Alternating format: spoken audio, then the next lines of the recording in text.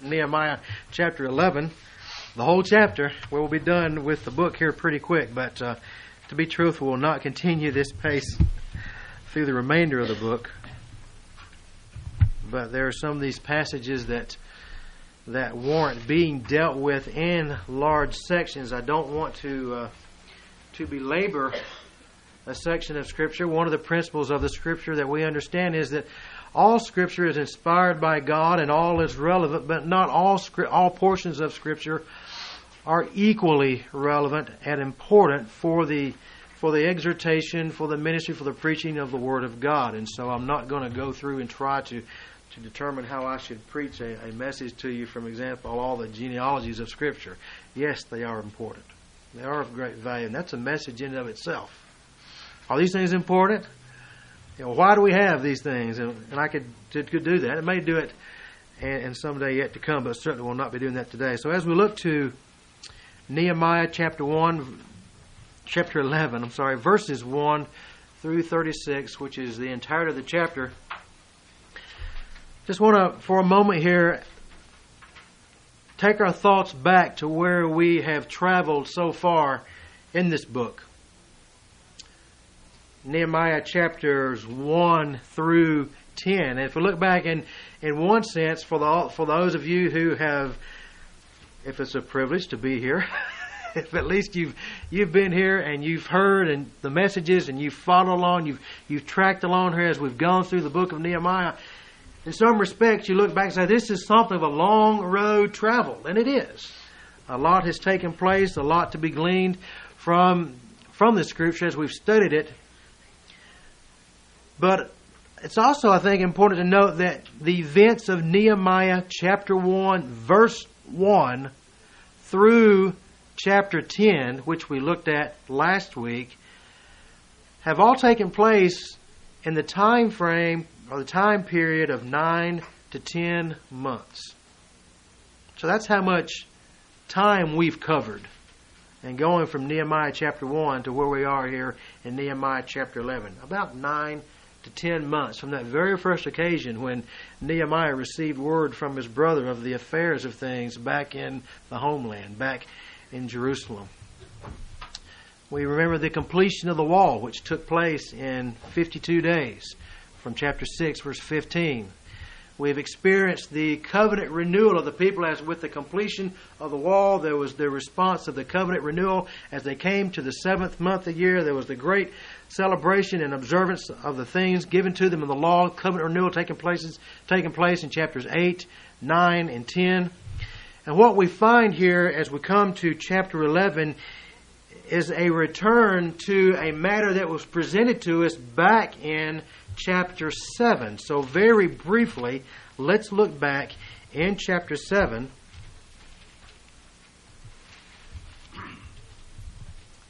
And the issue that's brought before us by Nehemiah in chapter 7, verse 4, the city of Jerusalem was large and spacious, but the people in it were few, and the houses were not built. And then in verse 5 of the same chapter, then my God put into my heart to assemble the nobles. But what's he doing here? He began to develop a strategy which, again, he credits to the Spirit of God working in his heart, and how to repopulate the city of Jerusalem. How are you going to get people to come back in here? And so we're resuming here in chapter 11, dealing with that issue. There's something of the practical aspect here, and bring it back to something of, so what's that got to do with anything that we are doing today? I want us to again consider the day, to consider the setting of Nehemiah and those people there. When they have come to this point of seeing the wall completed, and as we've talked about before, that all that is done, all the work that they can see, and the grace of God being meted out to them and enabling to accomplish this great work. When all is done, all the work they've accomplished there, and yet they still look and have this reality before them, that this task completed, this work done has nothing of its former glory. The temptation to be discouraged, which I think can parallel in our own hearts, in our own lives, that when we look at what we are desiring to accomplish and do for the glory of God and for the work of God, and sometimes that we can look in our own lives, whether it be individually or corporately as a church family, and we say, when all that is done, it's still not what I had hoped. What keeps me persevering? What keeps one going? So this morning, let's turn to Nehemiah chapter 11. And again, I'm not going to read all through this chapter. I'm going to actually focus on the first few verses. I'm going to direct you quickly through the chapter to some breakdowns here to help you grasp this chapter and how you might understand it. But again, not reading it in its entirety. Now the leaders of the people lived in Jerusalem, but the rest of the people cast lots to bring 1 out of 10 to live in Jerusalem, the holy city, while 9/10 remained in the other cities. And the people blessed all the men who volunteered to live in Jerusalem. Now these are the heads of the provinces who lived in Jerusalem, but in the cities of Judah, each lived on his own property in their cities. The Israelites, the priests, the Levites, the temple servants, and the descendants of Solomon's servants. Some of the sons of Judah and some of the sons of Benjamin lived in Jerusalem. And then what you find from here on is something of a breaking out of the list that's given there in 3 and 4. These are the names of these particular people. These are the names of these priests and these Levites. These are the names of the sons of Benjamin and the sons of Judah that are given to us all through the rest of the chapter. So you come down to verse 7, for example. These are the sons of Benjamin, which he's made reference to back in verse 4. Verse 10, from the priest, again, which he's made reference to back in verse 3. Verse 15, now from the Levites, which again there's reference to back in verse 3. So what he's doing, what he gives to us in summary fashion in verses 3 and 4, he gives us in more detail a list of the specific people through the remainder of the chapter. So I'm not going to take the time simply to go through and read all these names, but just to let you know that it is given to us in summary form, verses 3 and 4, extended form through the rest of the chapter. But our focus this morning actually is going to be on the first 2 verses. The leaders of the people lived in Jerusalem, but the rest of the people cast lots to bring 1 out of 10 to live in Jerusalem, the holy city. 9/10 remained in the other cities, and the people blessed all the men who volunteered to live in Jerusalem. I wonder if anyone in here is like me and you've ever just felt like quitting in a variety of capacities. Maybe you've taken on a task and you get so far in it and you just feel like, I think I'm just going to quit. I give up. Or a project. Maybe a game. You get so far and you say, I just think I want to quit. Especially if you're into a task and there's always something about around the house that can be done, always be tackled. And I'm one of these people, I'm always hesitant to take on some of these tasks because I'm not the greatest handyman, and I know that. And so I have the experience many times of taking on something and getting so far and realizing I'm in over my head. Or I've messed up something so badly here, I've got to bring someone else in to help. So sometimes I quit of necessity, or I think I should quit. And there are those occasions when I'm doing something and something arises. And you know the Murphy's Law of working around the house. It's never as easy as you think it's going to be. But there are those times when you get to a crisis and you've got to do something, and you just kind of think I can do this, and you can fix it and you can get it done. But there's a lot of times you just feel like you want to quit. But sometimes you get so far along, you've invested so much in the way of time and energy and resources, you can't quit. There's been too much of an investment made. One of the things that we try to teach our kids, and I told Alex a lot of times he'll be doing something with me, and I said, Alex, what do you remember? And he knows, you don't quit. You don't quit. You never quit. But here's the reality of my own personal experience. I often quit spiritually. I often quit believing God and get discouraged. I often quit believing God and trusting that God's way is best and will yield to sin.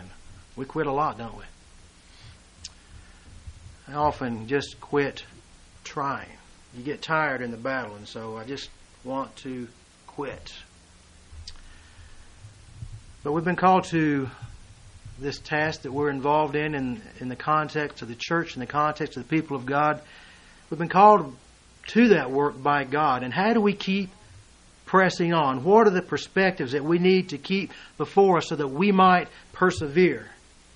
And this morning I want us to focus on three aspects, three perspectives that we need to keep before us as we are involved in the work of the kingdom, as we're involved in the work of the church, and to let us know that what we're doing is worthwhile. First of all, we need to keep this perspective before us, that the work that we're involved in as the people of God, it is a holy work. It's a holy work. Notice Nehemiah's language in reference to the city of Jerusalem. Verse 1, he says, now going down about halfway through the verse, they cast lots to bring 1 out of 10 to live in Jerusalem. And here's the first time you see this in this book. The holy city. The holy city. Now you see it again in verse 18. All the Levites in the holy city. This is the first time that Nehemiah makes reference to the city of Jerusalem in this book as the holy city. See, there is much in the outside appearance of the city of Jerusalem that was not great and that was not glorious. The walls, they were not as large an area as they had previously been attained to. The walls were not built with the grandeur and the beauty they had once had.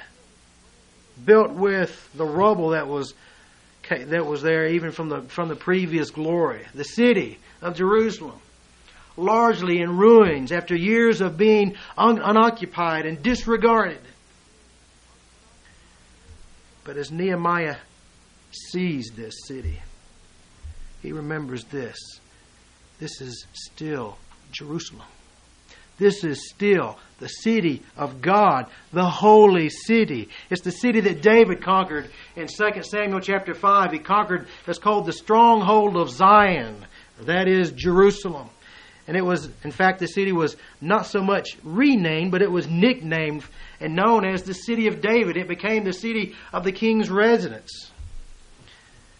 It was also after David built his residence there that he determined that he wanted to build a place of permanent residence for God. And they had the tabernacle for the place of worship. And he wanted to build a temple. And he purposed to do that. And if you remember the story, he decided he was going to build this great temple for the glory of God. And Nathan the prophet said, do all that's in your heart.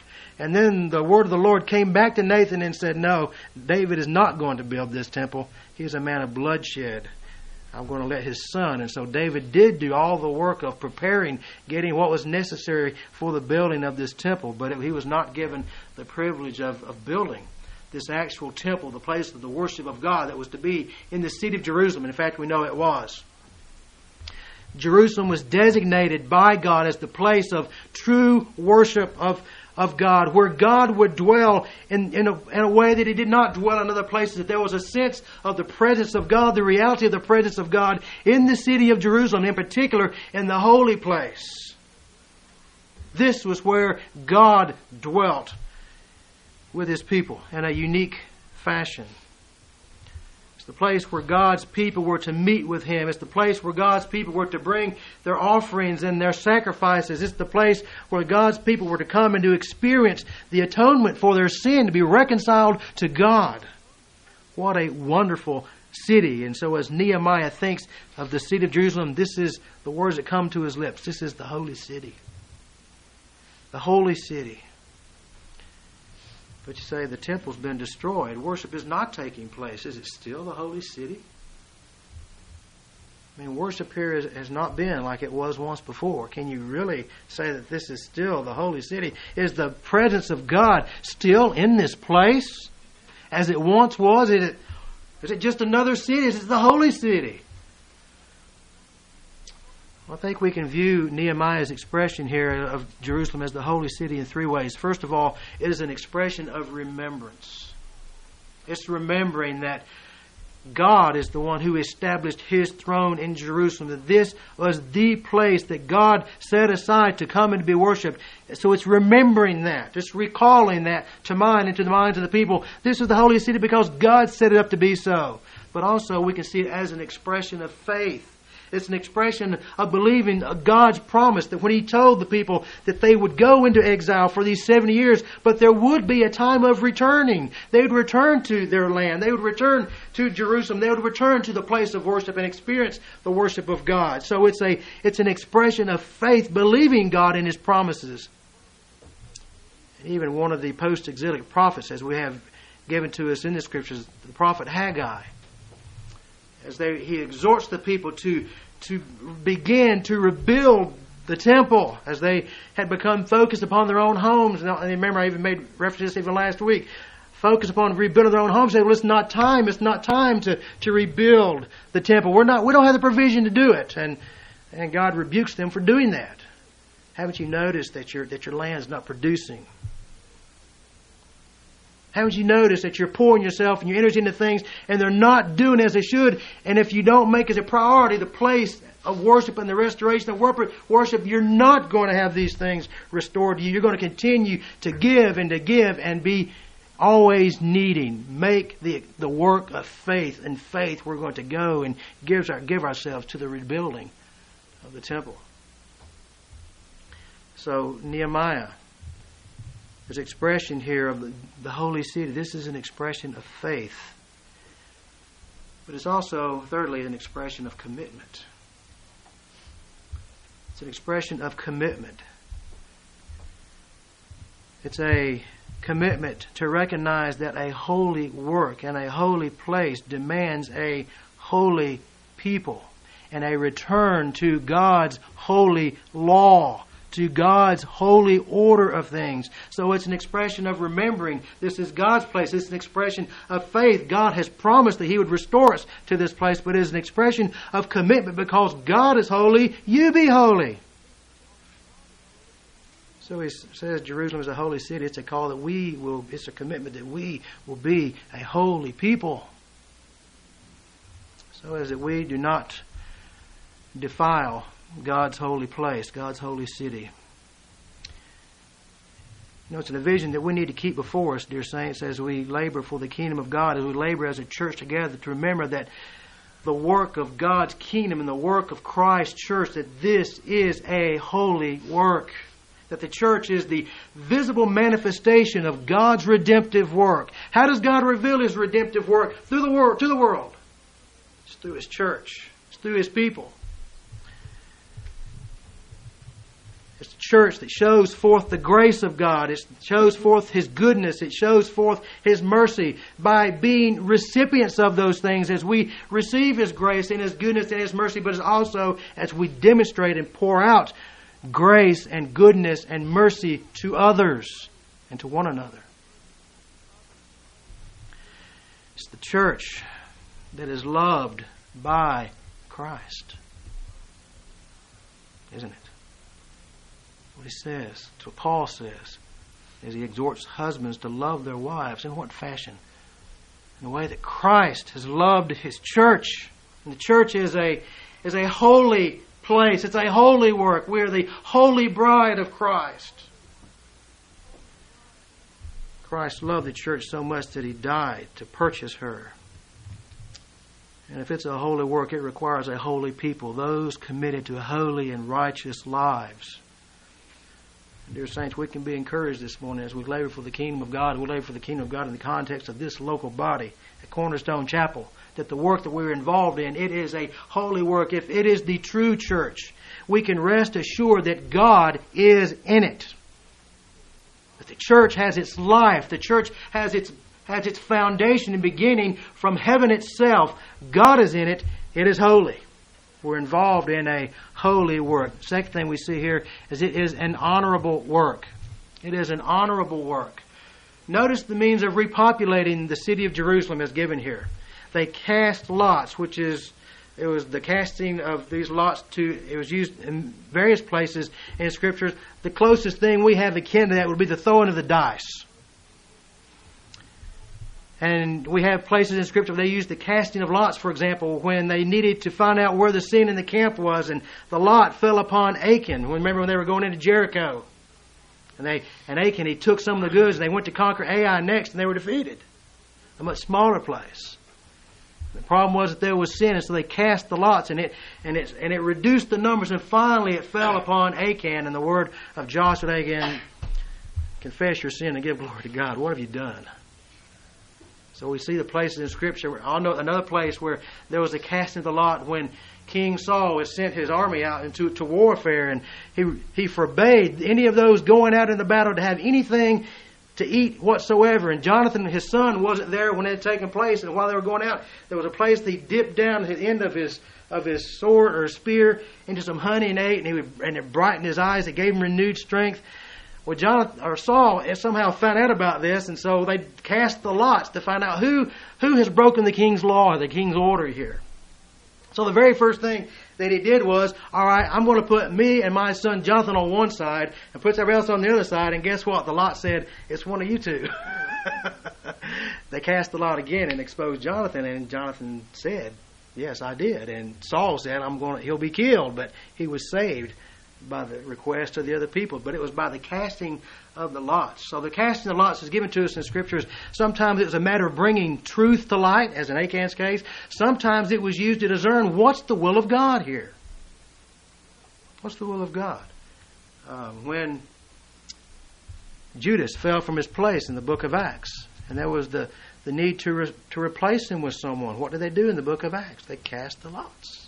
Prayed and asked God to reveal. Had a couple of individuals cast the lots, and one was chosen. So they cast the lots here in verse 1. Now the leaders of the people lived in Jerusalem, but the rest of the people cast lots to bring 1 out of 10 to live in Jerusalem. What was the point here? What's going on?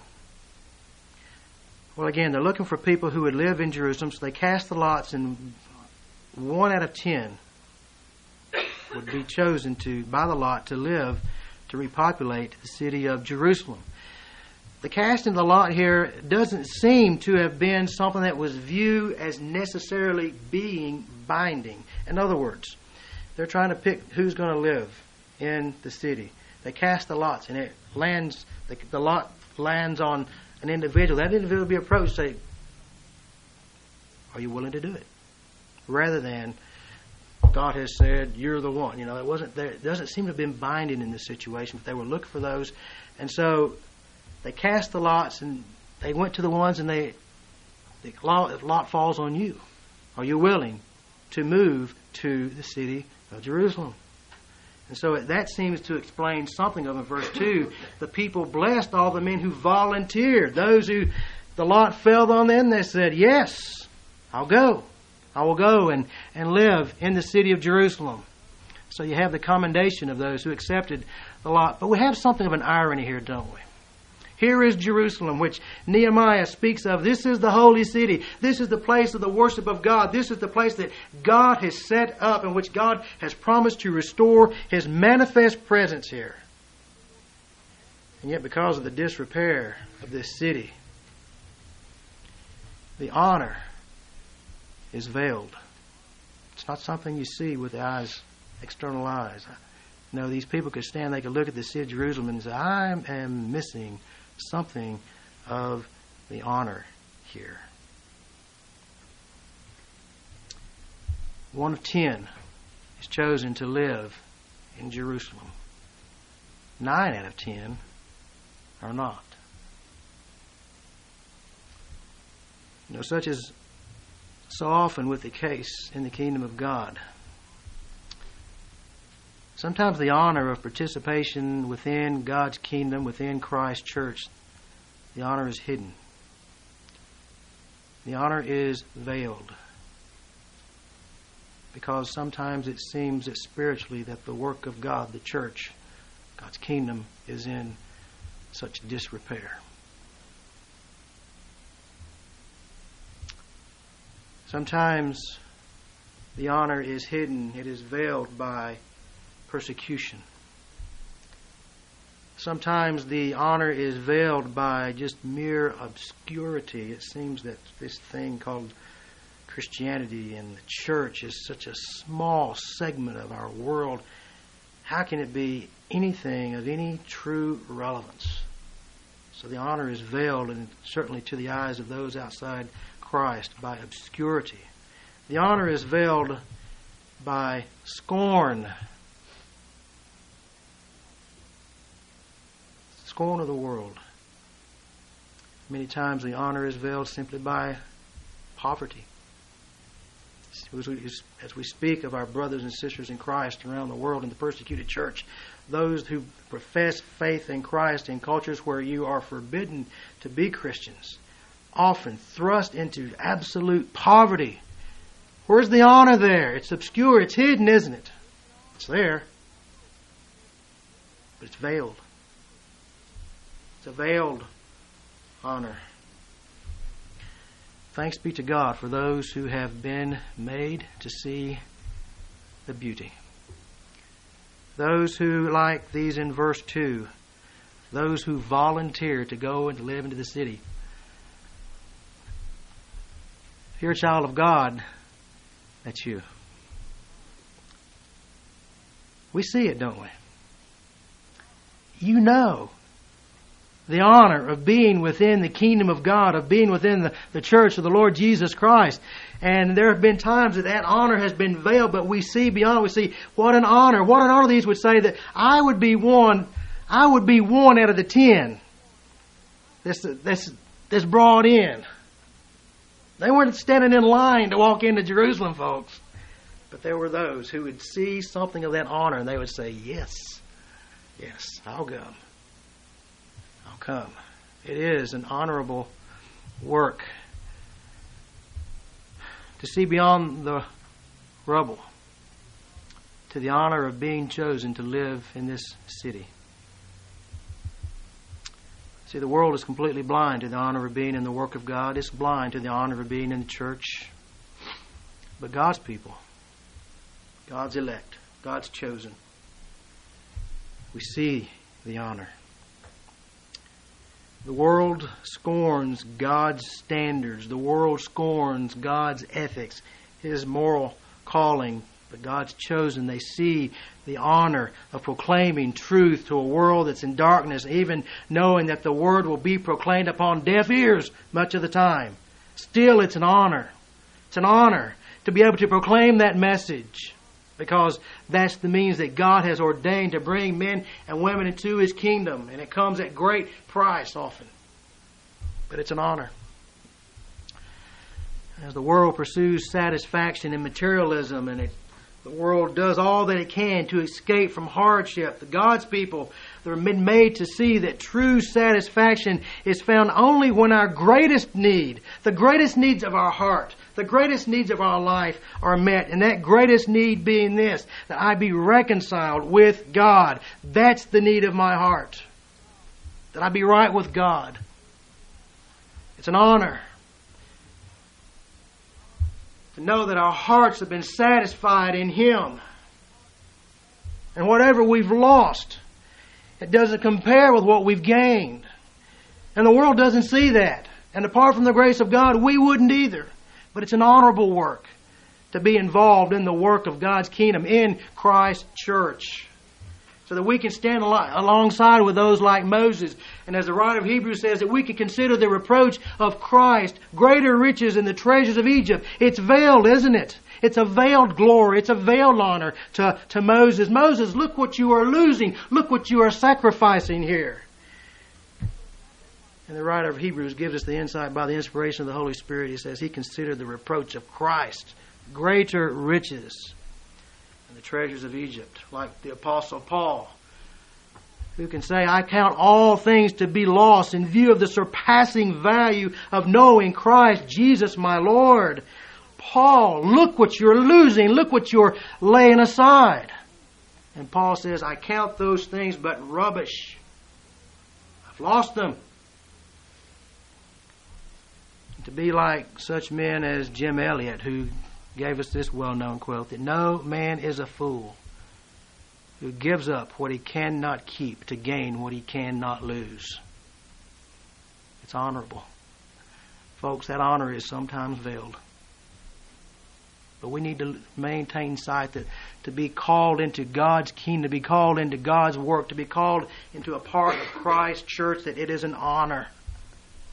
That you're the chosen. Not chosen by lot per se, but chosen by the grace of God. And there are much fewer in here today, not just in this place, but in other churches, than there are out there. It's an honor. One of the things that I have to confess that I pursued when I entered into my seminary studies, one of the things that I considered and talked to Beth about was that I enjoyed teaching. I'd been teaching the Christian school for a number of years, and I thought, well, what I'd like to do is go ahead and get my MDiv and pastor, but at the same time continue to work on my doctorate and envision eventually getting into a teaching position like in a Christian college. I have to admit, part of my reason for that was selfish. Because you don't deal with some of the messes and the pain and the heartache in a college that you do in a church. I thought, man, I can go to college.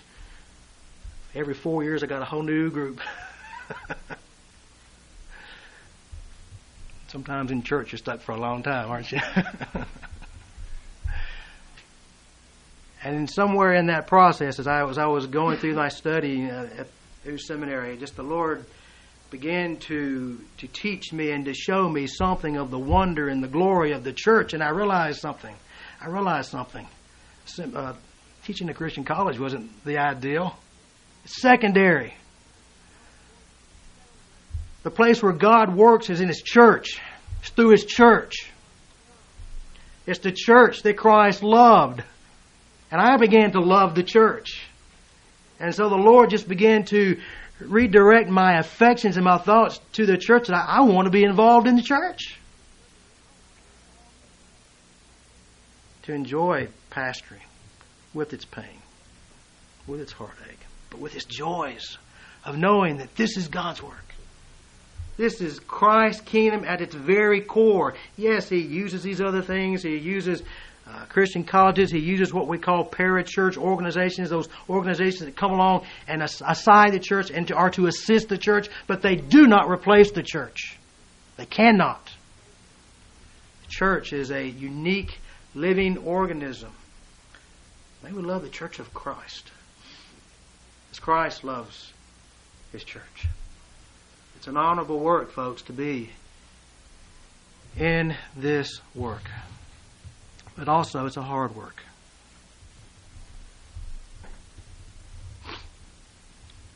No, there's no sugarcoating of things. And we don't need to be mistaken, have any mistaken notions about work in God's kingdom. And the people of Nehemiah's day, they knew what it meant. They knew what it meant to go and to live in Jerusalem. Let me just read to you just the comments of a few writers. One says this: it's not surprising that the people applauded those who volunteered to go. It says, for the transfer would mean, in many cases, the quitting of possessions, the loss of possessions, the exchange of riches for poverty, leaving a comfortable house for one half in ruins, giving up the life of a small landed proprietor for that of an artisan or a hired laborer. It's quite a cost. And one man, actually it's James Montgomery Boyce, in his commentary says this: why had the city not been occupied? There were a number of reasons. For one thing, it had been without a wall for 142 years. This meant the city had been defenseless for that time, and as a result, it was dangerous to live there. In case of an invasion, a family living in the country could run away and hide, perhaps only losing their cattle and crops, but a person in the city was stuck. He was easy to attack, and the city, because it had few people, had few defenders. In Nehemiah's day, Jerusalem was an example of what we call urban blight. The city had been ravaged by invading armies, stripped of anything valuable more quickly and completely than an abandoned car in the ghetto. The houses as well as the walls were destroyed. Jerusalem was filled with rubble. And then during the century and a half of its non-occupation, grass and trees would have grown up in the yards, streets, and passageways. It was a difficult place to live. It was an even more difficult place to make a living. And one of the other things which he doesn't mention, what would make it such a hard place to live, because it was the city of God, and there is a spiritual warfare by Satan against that. It was a hated city. It was a hated people by the world. And to come in, which we've seen in the book of Nehemiah, the opposition from Tobiah and Sanballat just been raised up time after time because of the spiritual realities behind it. It's a hated city. Who wants to run the risk of going and living in the city of Jerusalem knowing that you may receive the wrath of the enemies of God, raised up and stirred up by Satan? I choose you to live there, not me. Yet there were those who they volunteered. But it was a hard work. It is the holy city. And it is an honor. But life is hard. Day after day after day. And there's no quick relief in sight. Last year we had central air installed in our house, and had it installed in early June. In mid-May, Beth had gone to Middle Tennessee to, I think it was for Mother's Day last year, to visit with Quinny and Betty, and I was here, and it was hot. If you remember those days, but I do. It was very, very hot, and of course the house didn't have air conditioning. I'm one of those spoiled people. But I could kind of endure it, thinking, we've got this guy set up. He's coming to install this central heat and air. The end is in sight. That's one thing. But what about when you see no relief in sight? A long road ahead of you. Yet these people are still willing to volunteer, to people who are willing to part with the comforts and the convenience of life because they see the honor. It's hard. And we will be honest about that. The Christian experience, the Christian life experience, to be involved in the work of God's kingdom, to be involved in the work of Christ's church, it's going to be a work that is marked by hardship and marked by suffering. Jesus didn't have it easy, did he? It wasn't easy for him. And he told those who would come after him, those who would be his disciples, he said, you need to count the cost. This is what it's going to cost you. You need to consider, are you ready to take up a cross? Are you willing to take up, as he modeled for them at the Last Supper, are you willing to take up a towel and serve your brothers and sisters? This isn't going to be easy.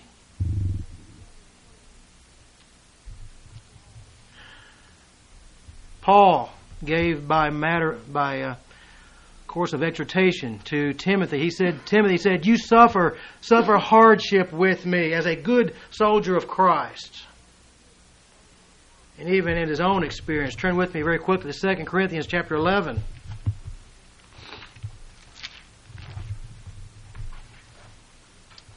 Chapter 11, verse 23, as he speaks of those who have been critical of his ministry. This is something of a summary of what it's meant to be an apostle of the Lord Jesus Christ. 2 Corinthians chapter 11, verses 23 and follow. All these servants of Christ, I speak as if in saying, I more so, in far more labors, in far more imprisonments, beaten times without number. I've lost count, folks. I've lost count. How many times I've been beaten for the cause of Christ. Often in danger of death. 5 times I received from the Jews 39 lashes. 3 times I was beaten with rods. Once I was stoned. 3 times, well, that's dealing with men, all these reckless men. Well, how about grace? We have the providence of God that's going to take care. What's God doing?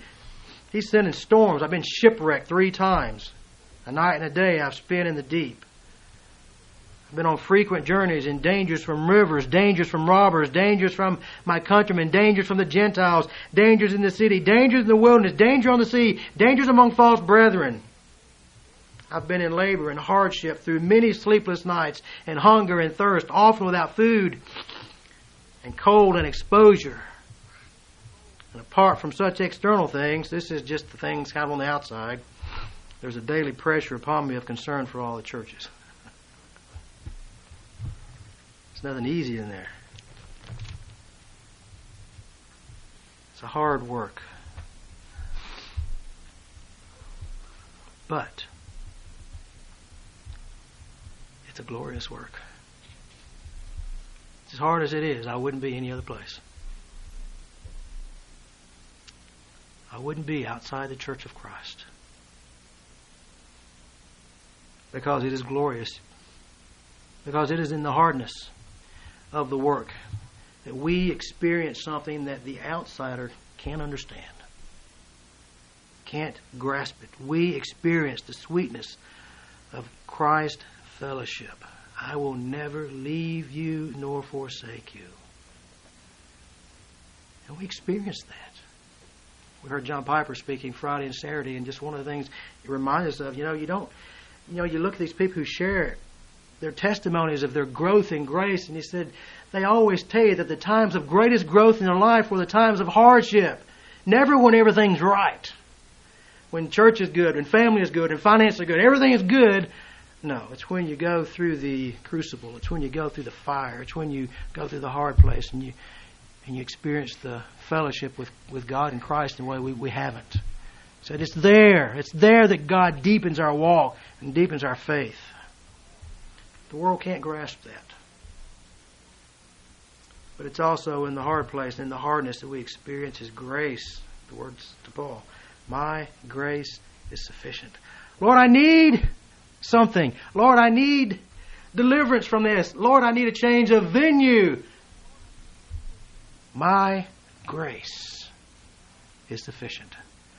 Find satisfaction in my grace in the midst of where you are. If the change of venue is right, I'll do that when I choose to. But I will meet you.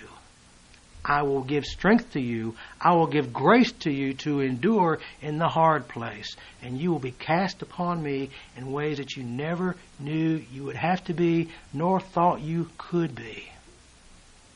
That's grace. So that Paul rejoices in his weakness. I can rejoice that I don't have the capacity and the strength to meet this task that's before me because it thrust me upon the strength and the resources of Christ. It's a hard place. But it's glorious.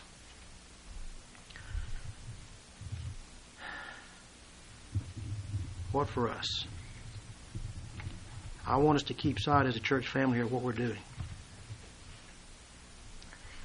at Cornerstone Chapel. As long as we are true to our head, the Lord Jesus Christ, that our confession, that our confidence, that our rest as a church family can be this. Cornerstone Chapel is a holy work because God is in it. And if He's not in it, we don't want to be either. It's holy. Also, it's honorable. We could serve the Lord in other places. I know that. We have come here. We believe, I still believe, God wants to do a work here at Cornerstone Chapel. And it is an honor to be here, involved in this work. It's honorable because it's God's work. Folks, it's hard. It is. It's hard for all of us. It's hard for you in different ways than it is for me. But it's hard. We have struggles. Different types of struggles. But let the hardness cause us to see the glory. Let the hardness cause us to rest in Christ. Let us once again, though the honor may seem veiled, it may seem veiled. It seems somewhat veiled when you've got a sanctuary you can't even use, doesn't it? It seems somewhat veiled when people leave. It seems somewhat veiled when it doesn't seem many are coming in. Do not lose sight of this. It's an honor to be in the kingdom, in the church of God. Does it have to be here at Cornerstone? No. But till the Lord just says, close it down. We're going to labor through the hardness because it's His work. It's holy. He is with us. And we will look to Him and say, Lord, we believe we're true to what You've called us to be. We're praying for a work that is disproportionate to who we are. We are longing for God to do something here from our very foundation that says to the world, to God be the glory. That's what we're longing for. We're not going wrong with that as our heart, with that as our foundation. May God give us grace to persevere. Let's pray. Heavenly Father, we marvel that You do anything through us. But somehow we believe that You want to do much more through us than we would ever have imagined.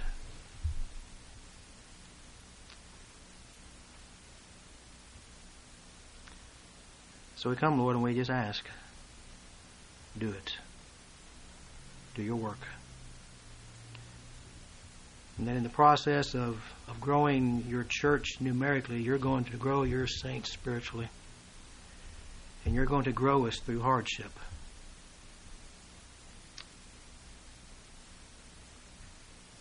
So give us grace, O God, to remember what we've seen.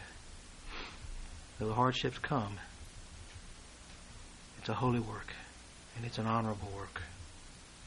Thanks be to God that we're part of it. I pray Your ministry of encouragement to the saints here. Varying degrees of struggle, various types of struggles and battles. But all Your children who need comfort from You, we ask You to bring it. Comfort that's grounded in the truths of Your Word. And it's in Christ's name that we pray. Amen.